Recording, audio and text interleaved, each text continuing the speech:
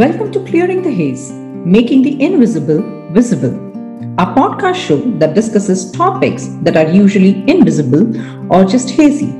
I'm your host, Shachi Irte. Please note, this podcast was recorded during the lockdown in the country with limited resources. We thank you for your support and understanding. In this episode, we will focus on women in academia. There are numerous advantages of having women professors. They are credited with increasing class participation, providing diverse perspectives, and being role models for female students. To discuss, we have with us today two eminent academicians, Dr. Emanuela Mandalaki from Nima Business School and Manisha Chachra from Jawaharlal Nehru University. They will share with us their experience, their career challenges, successes, and opportunities for women to pursue career in academia, thus raising the bar for everyone. Thank you for joining us. I would also like to welcome Segolene Buller, a Cultural and Communication Coordinator for Alliance Francaise Bhopal, who will engage with our speakers along with me in this conversation. Thank you, Sachi, for this introduction. I'm very glad to be here also with you and to have our guests to discuss this quite tough thematic. And I'd like to start by raising a first question. Emanuela, Manisha, what made you take up a career in academia? Did you always want to be in academia? And what do you enjoy the most as a woman in academia? So to answer your question, Segolene, what brought me to academia? So academia has been a choice which for me was driven after a certain travel in my life, I would say. So after I gained some experiences through my work in both lucrative and non-lucrative environments, including social service and volunteering work, what always amazed me was communicating with people and living with communities of people.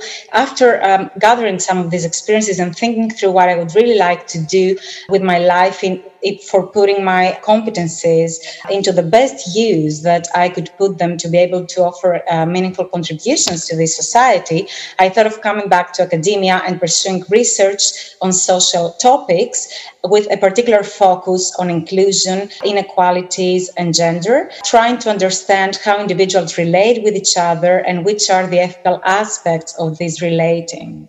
Then, academia was really a choice which was driven by a certain journey, I would say, that I had in life. And I feel very happy today with the kind of work that I'm doing. Manisha, I would like to understand your journey. Yeah, so just like she has shared that her journey of academia is linked to what was going on in her life and how she could link with gender realities and inequalities that were persistent in the background of her life. I think my decision was also driven by the political background that India has been having for quite some time now.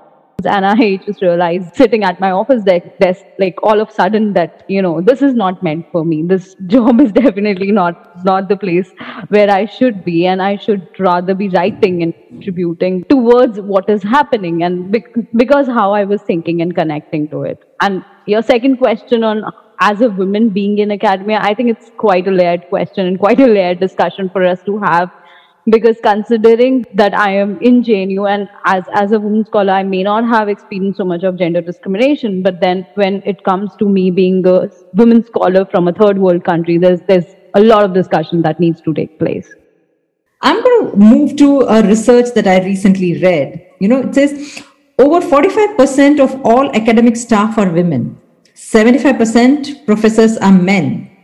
Women make up only 22% of the professorships. Would you agree the reasons for being discrimination, being overlooked for promotion, and being unable to get their papers published? How do you compare yourself as an academic to your male colleagues? Yeah, I think the first thing that comes to my mind is that patriarchy is everywhere. And the only thing is we don't expect academia to be patriarchal considering its advocacy for justice and equality all of this time. In our books, in our texts, and by our professors, by our seniors, every time, everywhere.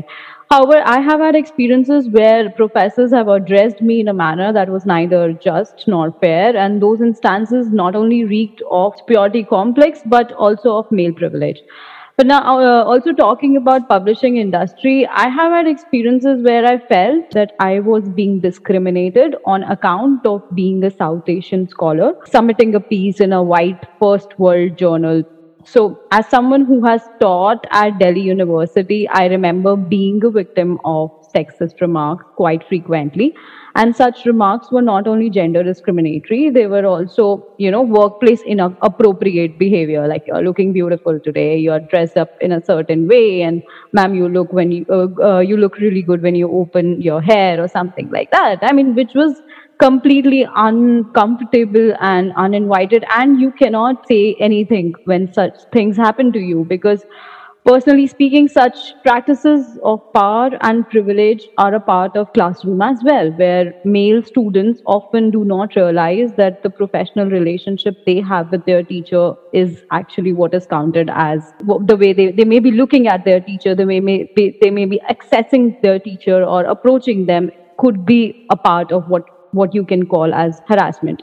And in those cases, it has been an act of careful balancing, where you cannot say a lot, you have to be very careful about speaking certain things. And so whenever there's this professor commenting certain things, I usually will say thank you and just let that situation go and laugh it off or something like that, because you are I think as a woman, we are looking at the larger picture of making our careers in academia, rather than protesting too much about or making a big deal out of a small sexist remark that is being passed. And sadly, that is what we do. So, what I hear you say is that it's not just discrimination from one sector of people, which is male, but it is more all encompassing. You have to look at where you're from, which country you're representing, where you want to get it published, and hence the layers of discrimination that can pop up.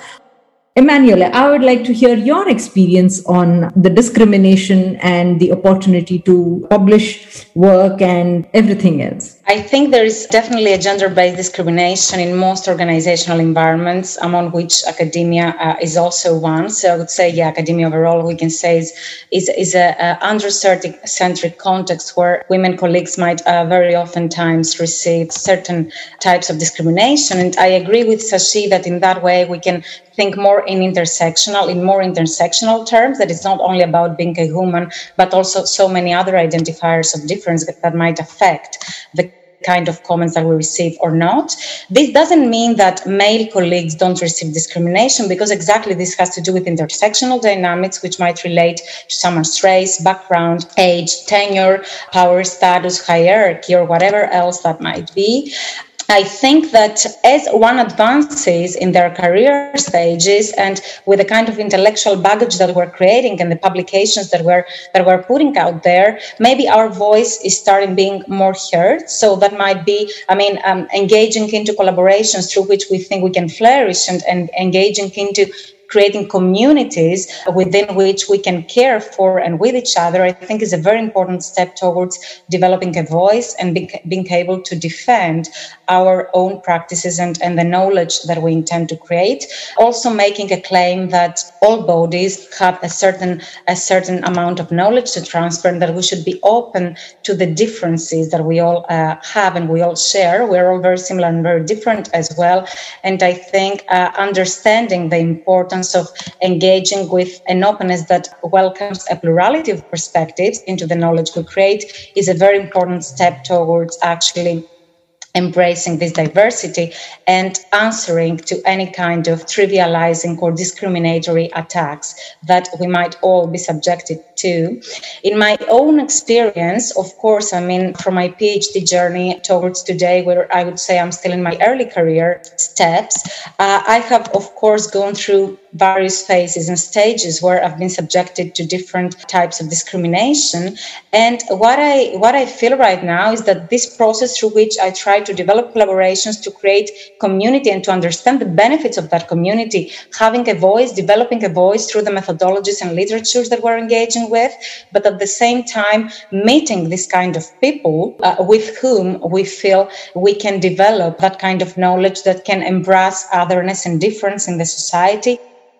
Yes, Emanuela, I fully agree with you. Developing your voice, engaging with the community, and understanding how and what kind of progress we need to make to address these discriminatory remarks or discriminatory experiences makes a lot of difference. Thanks to both of you. I guess that this intersectional hint is very important because, as you mentioned, I think like the kind of remark one can receive will depend on lots of factors and lots of layers. And that's why now maybe I'd like to know a bit more about your personal experience. Like Manisha, you mentioned some comments that you received, Emanuela as well, but maybe a bit more precise, like what difficulties and challenges have you encountered as you progress through your career? So if I can start answering this question, which is, of course, it's a very multifaceted question, and I guess there are so many things to be discussed. I mean, I guess one of the most important challenges that I had to face was at some point, even during my PhD, where I had to somehow make a choice. I mean, what kind of work I want to engage with and what are the risks of engaging with that work, because we all know that academia is a quite competitive field. So sometimes also the kind of methods that we use and the work that we do are important choices for the extent to which we can grow within our field. So, I mean, for me, one of the most important risks I have to say that I took is that I actually took a leap of faith and tried to engage with this kind of methodologies and literatures, which I felt were, after all, in line with my own values as a person, which is not different than just engaging with a kind of research that embraces difference and otherness. And so I know, I mean, sometimes this was not met very openly by other colleagues, even more established colleagues, because, of course, I mean, maybe this doesn't represent the mainstream of management studies and organization studies. And of course, the opportunities for publishing are not that many when we engage with niche research. However, judging from my own experience, I think it is important to take these risks. It is important to take these leaps of faith if we want to engage with this kind of research that can ultimately, hopefully, also make a meaningful contribution to the world. Because after all, we spend so much time doing this work. I think we should enjoy what we do. We should do things which are in line with our own values and things which are concretely intending to address important social issues that we're facing, like gender inequality, vulnerabilities in a social level. We see what's going on in so many different places of the world with the refugee crisis, political upheaval. And so I think it's important to be able to do this kind of research. So yeah, for me, this was one of the main challenges, but today I feel it's worth the effort. Overall, if I have to talk about challenges, I think hierarchies or power politics, as she said, that one has to engage with them. And those are, I feel that when it comes to the political climate in India, you encountering a right-wing person or you encountering a kind of thought system or a value system you do not agree with, you want to revolt against, and you see that those systems are very regressive in their essence. I think turn them into your research subjects, and that's the advice I give to everyone. Like, turn them, just like she said, that methodologies are very important. So I'm saying that, turn all those people into your research subjects. Be the extended relatives who keep commenting you that, what are you doing till now? Like, why are you not getting married at the age of 30? Why are you pursuing PhD? What's the point of doing PhD? I mean, they just look at me like a jobless person who has nothing to do. Like whenever they come to my house and they're like, oh, are you still studying? Every festival they're like, are you still studying? Until when are you going to continue? And that's like the biggest investigative matter for them. So I guess they all those forms of power systems are my research subjects, are the methodologies, are the points that we need to engage as academics. I love that you said that they are all your subjects, of research. Yeah. It is actually, in a way, you've converted your adversity into your advantage. So much agree with that point of Manisha. And maybe one other thing to stress here would be that, the challenges that we go through maybe are not only inside academia, but also outside of academia, with all the lives that we have to take care of at the same time. Yes. I mean, we all engage with a PhD at a moment that we have so many other things to take care of. So family responsibilities, dependent ones, and how we're able to do that in that context. I guess it's also something to be recognized. Absolutely. That last point you made dovetails into my next question very conveniently about making choice between caregiving responsibility and your academic career. How do you think the culture in academia responds to your need to balance work and life? So I'll just share this experience. When I was in my master's doing political studies, my mom was diagnosed with breast cancer, and that was a third stage breast cancer, and it was a horrible, scary time for me and my family. I couldn't write my research papers on time, and obviously, I couldn't appear in classes that time. There were professors who were understanding, and there was a lot of care labor that directly came to me because I am the eldermost sibling, and I had to perform a lot of errands, right from going to hospitals to making food to feeding my other three members of my family, taking care of my pet, so many other things and I actually realized how at all my mom can do so much, and it's all very interwoven with how we look at gender and care work responsibilities.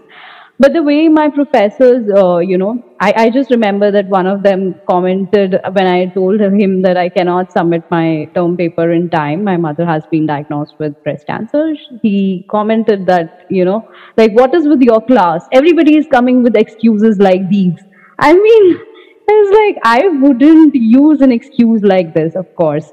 And at that time, I was really shocked because that's what I was saying, that whatever academia keeps advocating for, this equality, justice, fairness, and liberty, and all those chapters that we read in books make no sense in moments like these when you encounter such professors who have no idea what they are talking about. And rather than understanding my situation, that was the comment that was made. In my circle, among my peers, I've seen that a lot of times maternity leaves are not granted. The choice between having a baby or having a family and writing your PhD is such a tricky one. And a lot of times I have seen professors saying that, did you actually think this was the right time to get pregnant or have a baby or choose to start a family? And those are not I don't know how personal becomes private, private becomes personal, how, these professional questions turn so personal for our professors. I don't understand. And what are these boundaries, and why are we not talking about those boundaries in academia?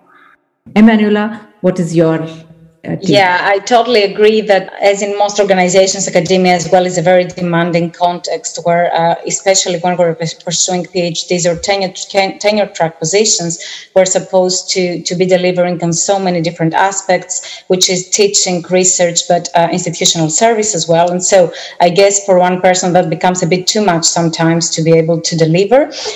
I just want to pick up on what you just mentioned, Emanuela, with the pandemic and this huge difficulty in between having the private and professional life to combine everything when one has to take care of the kids. And there was actually this study showing that there were way less publication of women scholars since the coronavirus started. And I think this shows how big the gender gap is. And actually then I just want to continue because I think that also maybe in the way women are then approaching research, like in the way they are dealing with the thematic and in the way maybe they are presenting themselves. Do you have any anecdotes, or how could you define the difference maybe in the approach versus like the male colleagues? I think it has been indeed, there are statistics showing that the submissions of women academics have fallen quite significantly since the pandemic broke out. However, here I would also like to mention that at the same time, the pandemic also created kind of opportunity, if I can use that word, of course, for some spaces to be created. For instance, I can think of the journal Gender Work and Organization right now, which created this feminist frontier section, which when the pandemic broke out, welcomed so many autoethnographic accounts, mainly of women academics that were sharing their struggles and how they were going through family work responsibilities and so many other embodied experiences that they were going through during the pandemic. So I think that we need more of these spaces. And of course, I think that with all the requirements that we have to deal with when it comes to publishing in academia, this becomes very difficult for people with caring responsibilities. And again, of course, the way that women are constructed in the society, that mainly they are the main family family caregivers, that creates much more burden on their shoulders when the pandemic breaks out. But at the same time, I wouldn't like that to reinforce the binary between men and women, because there are also so many women that don't even, or females that don't even identify with the man-woman binary. So we should also consider the experiences of these people if we want to be inclusive enough. That there might be also so many other reasons why a person under a pandemic context is not able to deliver to the extent that they should, and that might be mental problem. That might just be that there is a whole pandemic going on, and we're all so much stressed with our health and with so many things. But also, I mean, it's something very new to all of us. So, I mean, of course, we're affected by our context as social beings, and maybe we're not able to deliver as we're expected to. So maybe that brings us to realize that what we might have to change is the way that we ask our questions. If I can also hear recite one of my colleagues, Pereira, who wrote a very interesting article on these topics, actually, how maybe the pandemic is also a way for us to reframe the way that we ask our questions around productivity and around what we're expected to deliver in academia and for what reasons. So maybe it's not only women with small kids that are not able to do so, but maybe many other people that are not able to do so, colleagues that are not able to do so as well. Manisha, your thoughts, please. So what I think, like she said, that the idea of inclusivity is linked with how we look at the idea of approachability. I feel that the question of approachability is linked with accessibility as women, how we access our fields, how friendly are our fields. I mean, for a male researcher, the field is always, even if it involves an amount of risk, I think for male researchers, it's possible to take those kind of risks. And then the kind of care responsibilities that are there, how well can we navigate all of that, considering it's a pandemic, with different kind of research studies surfacing in this period where we can see that domestic violence has increased, especially in this pandemic-stricken world, and so many other things are happening. I think increasing joblessness and so many other things would be there, considering we are living in a male-dominant society. Those would be affecting women more than ever. So in that sense, I think the questions that need to be raised, and this is a crucial moment for academia, I feel. Pandemic is a crucial moment for us to pause and think and reflect on, just like she said, that, you know, we need to be sure of the research questions that we are raising, and maybe take a step back and think of the questions, that how are we framing those questions? What are these backgrounds that are affecting us? What are these contextual nuances that continue to percolate our research questions? And they were probably, those nuances probably went ignored all this while when the times were normal. So in the abnormal times, let's just look at how inaccessible those fields were, not just to women, but let's just look at the world in a genderless sense, so that we can talk about the issues that even men research, like male researchers, face. We can talk about the issues that queer researchers face, and we can hear from. I mean, women should not be the speakers for the ones who. I mean, we shouldn't be the agents for them. So let them come out and claim their narrative, I feel. Exactly. I totally agree with that. Yeah, but maybe we should consider so many other individuals that might not identify with the men binary. And also at the same time, always ask ourselves the question, which women are we talking about? Because, I mean, there are so many women thriving in academia and in other organizational contexts. So I guess the context in which we grow from girls to adulthood and then professional lives, but also the context in which we are employed can or cannot provide so many opportunities for us to thrive. And so I guess not all women are given the same opportunities to be able to grow. And that might be something to consider as well if we want to avoid generalizations that might not actually be relevant. Very true. Thank you, Emanuela, for this answer to this quite tough question. And actually now I would like to move on about the subject of harassment, because now we have been talking about gaps in between the loan, but I guess that there is also different way of experiencing daily life in academia. And I think Manisha mentioned at the beginning of our conversation some comments that she had to face. And now I would like really you to share about your personal experience, or maybe experience of your relative, like not based on any study or general idea. Did you have to face any harassment, or could you think of any colleagues or friends that have been like harassed in the workplace? Is that a reality in academia? Yes, I think, of course, this is a reality in academia. We can think of so many different instances in which our work can be harassed, or even in research seminars, sometimes you might be presenting something and people might not even understand what you're presenting just because the words that you use, or the kind of literature that you're engaging with, or the kind of methodology that you're engaging with is not mainstream, if I can put it that way. For instance, in my personal case, I engage a lot with autoethnographic methodologies and experiential work. So, I mean, much of my work is inspired, for instance, by my dance practice. And so I talk a lot about issues of embodiment and vulnerabilities, which I try to combine with feminist theorizing, with the purpose of developing a theory which can propose inclusive practices for organizations and the society. And so, yes, indeed, I mean, it has happened many times for some of the work that I present in seminars that some colleagues might not understand, or they might even respond with trivializing comments of the kind, this work cannot be easily published, or are there outlets for this kind of work? And again, I think if we just realize that we are in academia because we want to help enable different kinds of knowledge and other knowledge, then my response to this kind of comments is always to just advocate for the importance of engaging with a plurality of approaches, that we're all so different. We all have so different experiences. And I think it's important to put part of who we are in the work that we do. That also comes back to the political point that Manisha mentioned before. I think it's important to join our forces and our knowledge and intellectual competencies for good, to be able to make significant contributions. And in that sense, that's also part of being open to different kinds of knowledge whenever we receive this kind of trivializing comments. So I think, but yeah, I would definitely say that this has been my experience as well. Yeah. Thank you. Manisha? In my experience, what I've seen is, like, we generally assume that women, we talk about feminist friendships all the time. We talk about feminist solidarities and all of that. But what I have seen around me, and not just some specific instance, it looks like a more universal thing.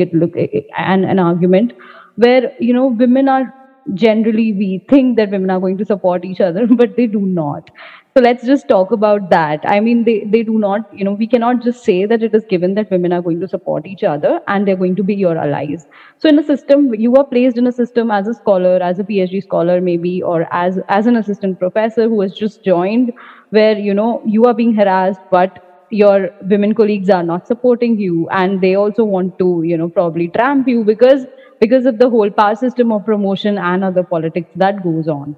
So how are we questioning all of that? Are our processes, justice systems that should be there in the organization, internal committee system, internal complaint system, is it that strong that, women can come forward? Are we creating that environment that women can come forward and complain? Are we creating that kind of atmosphere where women are encouraged to do so? We are not. So all the time, I think as women scholars, we are continuously scared. And that is the reason why I never sort of spoke up when I was a target of those remarks, or I was a target of classroom harassment.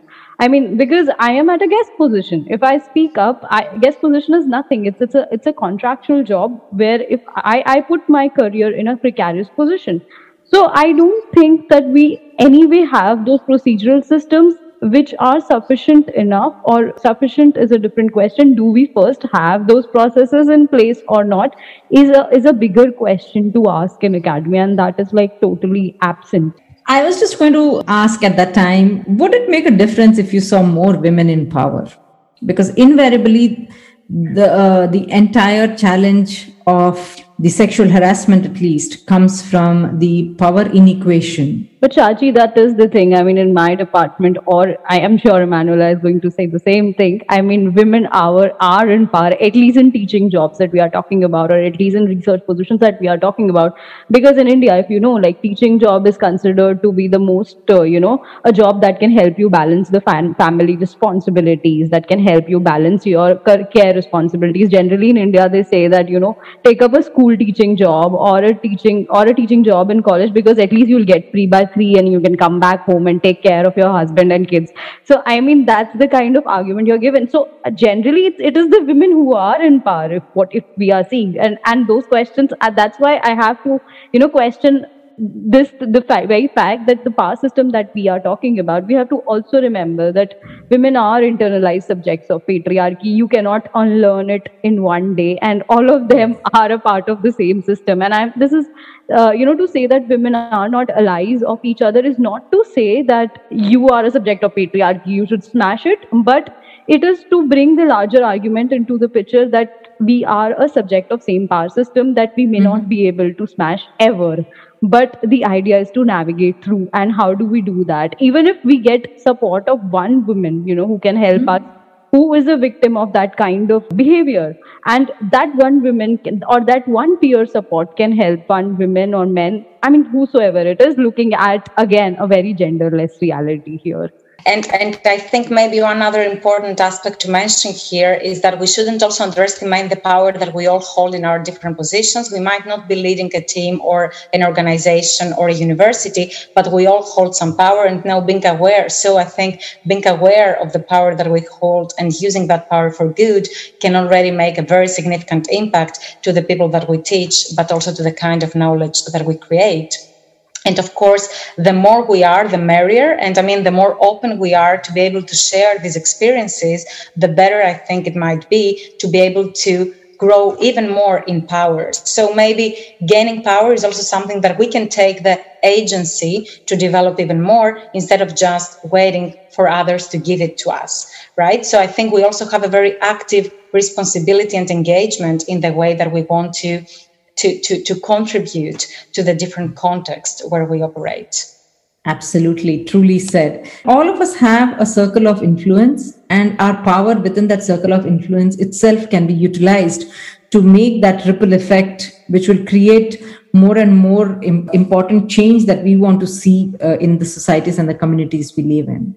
Now I think this point made on the care and how to use the power and not make it a man and woman problem, but making like a social problem, make it way bigger and go beyond that. It actually so now it relates actually to what I wanted to ask about this Matilda effect. Just for people that might not know, the Matilda effect is a bias against acknowledging the achievement of women scientists whose work is attributed to their male colleagues. And this effect was described by the suffragist and abolitionist Matilda, Jocelyn Gage, so from that comes the name of this concept. She described the Matilda effect, and that was coined in 1993 by science historian Margaret W. Rositer. What steps are being taken maybe at your workplace to ensure women get their due credits? Or do you think at least that you are getting your due credits? So if I can talk of my context, actually I can say that I'm very positively surprised to see that in the school where I work, many women are actually leading research teams, but also the whole school is actually led by a dean who is a woman. So that's great news. I mean, we have so many women in leading positions.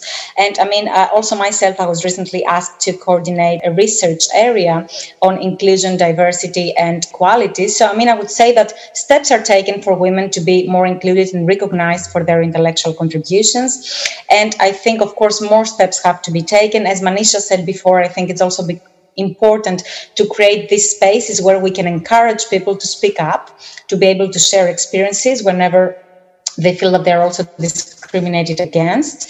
And also another way in which I think we can recognize even more and include even more women for their contributions is what I mentioned before, by the kind of work that we engage with in our academic research.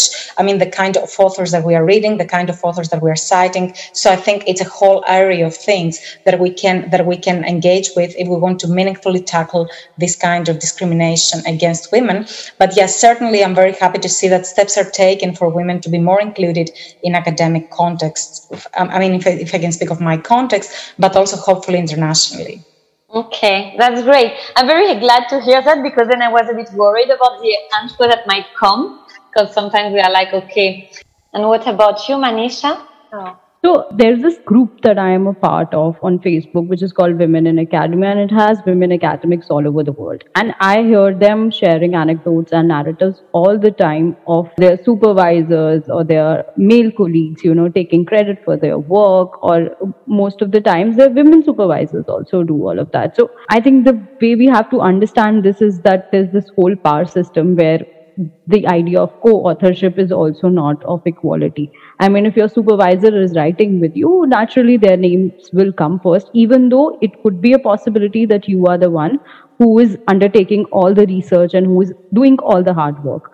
So I have come across a lot of narratives of women sharing such stories of themselves, and it is very scary to read all of that, because you were a part of same power system which can probably treat you in the same way. And what gives you a more privilege sometimes could be a matter of luck, but like the moment that situation changes and you are placed in a white context or in a more powerful context, in a more upper class elite context, I think the probability is that you will lose that kind of privilege, and you will not be able to navigate that situation. So I think it's very, very important, besides what she's pointed out about, community support. I think it's very important to have stringent systems where, not just citations, but copyright and, all these systems that operate watermarking work, all these things should be there. Technical procedural requirements should be met of every academic work, so that nobody mansplains your work. Nobody just come out and say, this is what I read, and later on there was this meme that was shared, and it became very popular, that there's this person who is telling a women academic to read a certain work, and that work was written by that women academic only. So yeah. So these are the things that often happen in conferences, and the idea is to have technical and procedural stringent technical and procedural norms, so that the works can be protected. Yeah, to hear both of you gives a lot of motivation. Now I'm like, okay, we should really stand up for our rights. Absolutely. Sigolene, would you like to say a few words to close this conversation, please? Yeah, I would like to thank you all as well, because it was a great talk. It was very inspiring. And as we've seen, I guess there are really a lot of factors that we need to consider. There are lots of changes to be done, and not only on a small scale, but really on a global scale. I guess that's also what globalization is about, and maybe that's also how we could also bring changes on a bigger scale. So thank you to all of you. It was really great to have you for this talk. Thank you Sashi as well. Thank you Manisha. Thank you Emanuela. Thank you for listening in. For this episode, we would like to thank our guests, the French Embassy, the French Institute, and the Alliance Francaise Network in India for producing the show. Our special thanks to Hemant Surang and his team for their advice and technical support. Please do subscribe and review the show, available on various podcasting platforms and on the website afindia.org/podcast. Listen into the voices that are often invisible but powerful enough to clear the haze.